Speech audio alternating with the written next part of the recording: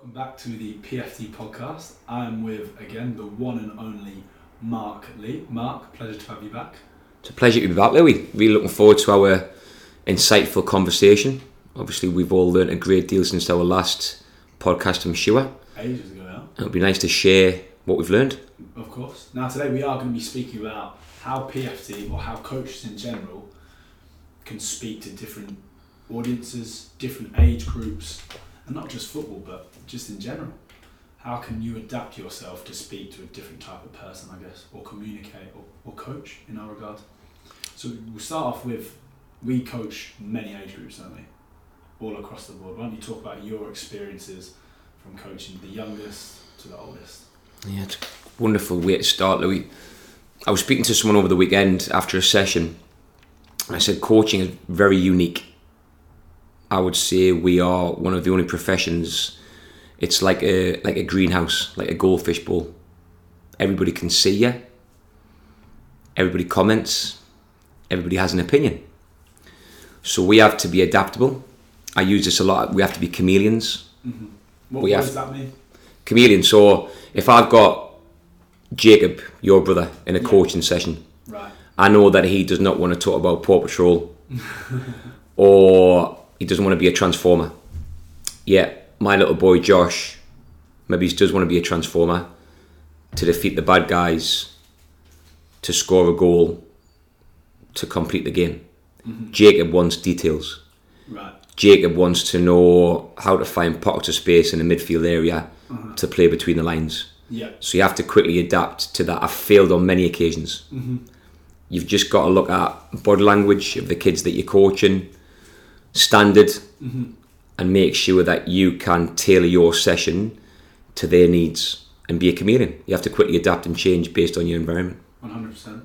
And we're not just talking about age groups, we're talking about different levels as well. Obviously, we understand that everyone loves to play. However, some maybe take it as somewhere as a career, or trying to get to that next level, where some just playing because they want to play with their mates. I'm going to put you on the spot here. Can you name me a time when you yourself have maybe struggled, or an experience where you've had thought to yourself, right, I need to change how I speak here, or I need to change how I get across here because it's not working the way it is? Many, many times. Mm-hmm. I'll never forget one of my first coaching roles was in concert. Right. So concerts obviously been put on the map recently with Beverly Priestman winning the gold medal as the Canadian national coach. Mm-hmm. So Bev was from concert. John Herdman, who was the men's coach, and I used to coach Bev at Brazilian soccer schools. Right. And before I started at Brazilian soccer schools, I worked at Concert Sports Centre. Now, at Concert Sports Centre, Louis, you were basically in the ultimate greenhouse. Right. The sports centre had two fantastic courts, got some wonderful childhood memories of playing with my mates there, playing five-a-side. But you used to do a lot of coaching there, and the parents used to be above, about 25 metres above you, watching from the balcony. Oh, nice. So as a young coach with 20, 30 kids, a bag of balls and some bibs who I had no idea how to coach. I really didn't. I was thrown in at the deep end, which was fantastic because that's when you learn, when you're struggling.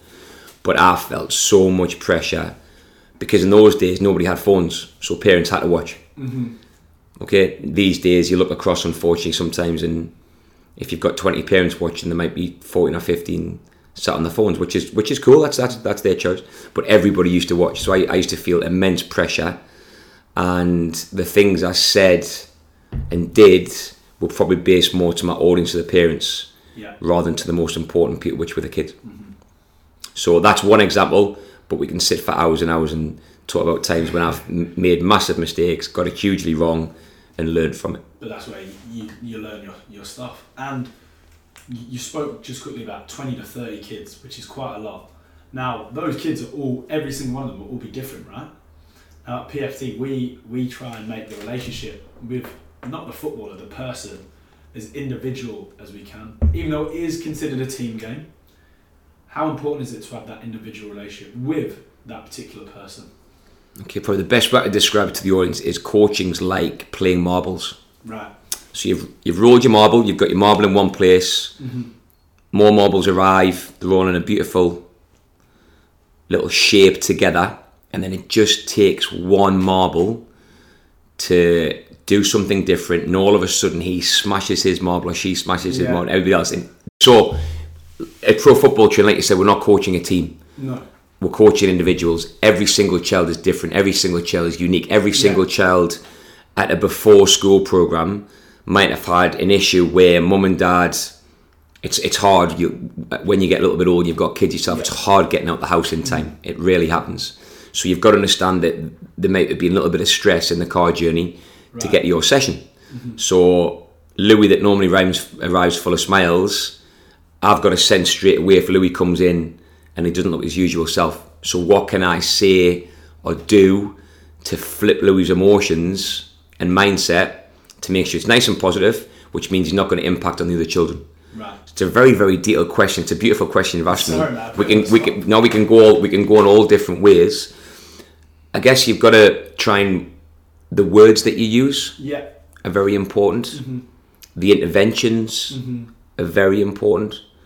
I think it's vital that you get kids moving first. Because once kids are moving, they forget about everything else. Right. If you shine the light on a child who has an issue, it's going to make the issue bigger to that child. So you've got to try and get them moving first. If you can do that, you're in a positive state to start your session off. Now I remember when I had a problem and you actually took away the topic of football and you talked about just everyday life. You do that a lot, or we try to do that a lot, where we don't actually talk about football. We talk about their week, their day, their favourite chocolate bar, movies. Why do you think that's a good way to maybe bring someone else's mood back up? Because it shows that you're interested in them as young people or as older people, whatever the age they are. If you remove the football and you generally show an interest and a care in them, then that unlocks the opportunity to coach the player, the child, whoever you're coaching. I think that's very, very important. And I think if you can get to know the child's name, that helps massively. Straight away, if I ask you come in with your Birmingham City kit on, and straight away I can speak about a Birmingham City player, then you and I have a connection. I don't think you could ever speak about a Birmingham player. Jack Grealish would be the best. So if I think probably the first, actually I remember a conversation with you, we spoke about the Birmingham City striker. We spoke at him in the session and there was a connection. Yes. There was something else we could speak about. 100%. So you probably might have came at the environment that I was coaching thinking, oh my goodness, I've got to do this, what's the coach going to think of? But then if I just say, listen, Andy Saville, there we go. Andy Saville, and straight away there was the smile, there was the connection, and then it's not just Louis Carlish the football, I'm interested in Louis Carlish the Birmingham City fan, which then means we can have other conversations about other things, not just about football. I actually do remember my first session with Pro Football Training as a footballer. I was 15 and I'd heard and I knew a lot of really top players in my age group were training. And I remember we got an email and said, bring it along now. And mum and dad were like, yeah, you're going to Pro Football Training. And I thought, oh my goodness, Mark Lee's going to be coaching me. Like, I wonder what he's like. I'm really nervous going in. There's like all these amazing players. Like, is it going to be like really serious, really full in? And I actually called you Barry the first time I called you. But then I remember we started talking about Birmingham, we started talking about other stuff. And then throughout the whole session, you kept asking me questions about Birmingham, not even about what we were doing. And I got a huge, huge lift from it. And I guess that's an example that regardless of the age, people just want to know that you care about them. And I know there's a saying that you like to use. We'd be able to hear it. I genuinely believe that any single child, any single player that comes into our environment, we will always be there for them. So numerous occasions where we've had incidents where parents have asked us to help away from football. But honestly, hand on heart, if anybody comes into pro football training, wherever I'm coaching, if they need us in the future, we will be there for them. Right. I think that's really important. Yeah. I didn't feel that very often as a child in my football coaching environment, unfortunately, because it was simply about the footballer. It was never about the person. I think if you can untap what what makes a person tick, then the small part of them being a footballer, you can have huge impacts in their life. Mm-hmm. So what you're getting back to is people don't care how much you know until they know how much you care. Exactly, and that's again for all age groups. Actually, just after COVID, my dad's over 45s team asked me to take a few sessions for them.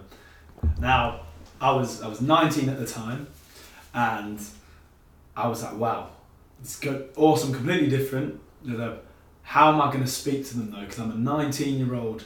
This is my dad's age. Like, these are older males that have probably been in the game for ages. How am I going to speak to them? And they were really good. They treated me with lots of respect, and they did listen to the little details that I gave me, but they're actually more interested on like my nights out. So they'll ask what I was doing. Whereas a younger group, the first thing that you want, like you said, you come in, you're speaking maybe about a movie, a favourite chocolate bar, and then they're ready for the game. And I think what is so good about that is being a chameleon. You're adapting to all age groups, all levels. You're able to relate to different individuals, and that's probably, like you said, before you can even speak about football. If you don't have that, it's a bit difficult, isn't it? I think it's just being generally interested in people, Louis. I think, like I say, I spoke at the university the week, and I said, listen, speak to as many people as you can. Mm-hmm. As a child, I couldn't. I was very nervous. Right. My little boys at the weekend went to different sport activities they hadn't been before. Mm-hmm. And my wife and I was just so proud of how they went into the environment without that worry in the car, don't want to get out. And that makes us immensely proud. I didn't have that as a child. I was very, very nervous. And to be able to relate to people, now I love just talking to people. Yeah. It drives me mad when sometimes you'll say good morning to someone and they'll just completely blank you. On the flip side, like we spoke before, right. My wife has told me, and I've learned, Marianne said, listen, you don't actually know what's going on in their life. Yeah. So I think you should try and engage with as many people as you can. Say good morning, say hello. Every opportunity I've ever had is by how I treat people. Yeah. So if I've generally been kind to people, somewhere down the track, mm-hmm. there'll be an opportunity arises from that as well. Simply by having a conversation with a person in a particular field. Mm-hmm. So the importance of connecting and engaging with as many people as you can, I can't stress highly enough. Amazing. Now before we do go, I'll give you an example. I'm going to start a new sport. I don't know anyone. I've got a friend that might be coming, but I'm not sure. But I'm really not feeling ready for it. I'm 8 years old, and I'm really not sure. Okay, so first of all, you go into a new sport, let's say it's basketball. Yeah. You put your shoes on, you put your favourite LeBron James, number 23 singlet on, you're ready. Right. You've already got on the scale. Yeah. You've already achieved something. Right. Okay, you've got the basketball court, you've achieved something else. Okay, your parents are going to be there, it's going to be a safe environment. Mm-hmm. All you need to do is give it a try. Right. You have to try and think of examples maybe when you've had success in the past before. Brilliant. So is there an example where Louis done something and he's felt that way, but he's got through it, he's achieved it. You've already done it once, Louis, you can do it again. Do you know what? Give you 5 minutes. Mm-hmm. What I generally find is if we say that to kids and they're really nervous, and it's understandable because growing up's tough. Yeah. There's lots going on. For sure. It's not easy. For sure. So a little boy comes into a session, doesn't want to do it. Do you know what? I'm going to give you 5 minutes. I'm going to set my clock now. Yeah. Give it 5 minutes. After 5 minutes, if you still don't want to do it, no problem. 9 times out of 10, they'll stay in your session. Do you know what? If they don't, just explain to mum and dad, listen, it's perfectly normal. These things happen. Maybe give them a ball or a tennis racket or a basketball. Go and play with mum or dad on the side. And I'm going to flip the script because that's a great answer, but I'm going to flip it. You're now the coach of that new sport and you've seen that child a bit maybe uneasy. What are you going to try and do to try and make them enjoy the experience? Find out what their favourite movie is. Yeah. What did you do yesterday? Yeah. What's your teacher called? Love those Nike trainers you're wearing. No. Where did you get those from? Wow. How fantastic is that you've actually arrived today and you've got out of your mum and dad's car. Your superpowers are outstanding. I'd love to see you play. Right.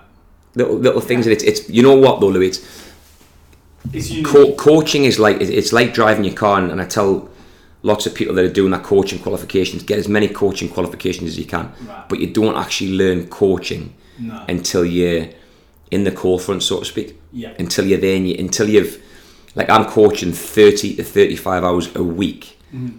I've been doing that for 17 years. Mm-hmm. Can you imagine how many mistakes I've made? Mm-hmm. But like driving a car, hopefully, you can see something arise quicker or sooner if you've had that experience of putting the kilometres in on the road. So it's just about experience. It's about understanding that you're never going to ever, and I say this to you guys all the time, Mm-hmm. you'll never coach the perfect session. And that's the beautiful thing. I'm still waiting. That's the holy grail about coaching. You're never going to coach the perfect session. There'll always be times when you jump in your car or you'll leave the session and I shouldn't have intervened there. I could have made that more fun. That was too easy. Mm-hmm. It should have been more challenging. I got my numbers wrong. Mm-hmm. I didn't explain it well enough. I spoke for too long. I didn't speak enough. There's so many things that can happen, which for me is why I'll never ever coach a session, but I'm always in search of that. Thank you again for a terrific conversation. I hope that you guys listening get something out of that, and I really hope that we can really push, these new experiences for young, wonderful sportsmen and older and all age groups and all levels. We hope you enjoyed what you listened to, Mark. Thank you again. No, pleasure. I think really well done. And what we'd love to do with those guys that are listening, if you've got any topics that you'd like us to discuss, put in the comments. Please let us know. Please share it. Yeah. And it would be fantastic to find out what you guys would like to hear more of. Or, on the flip side, if there's anything you think we can do better, please let us know. Or if you want any guests that you want to hear. But again, thank you guys for listening. We hope you enjoyed it. We hope you did maybe take something out of it as well. Enjoy the rest of your week, and we will see you soon. Bye-bye.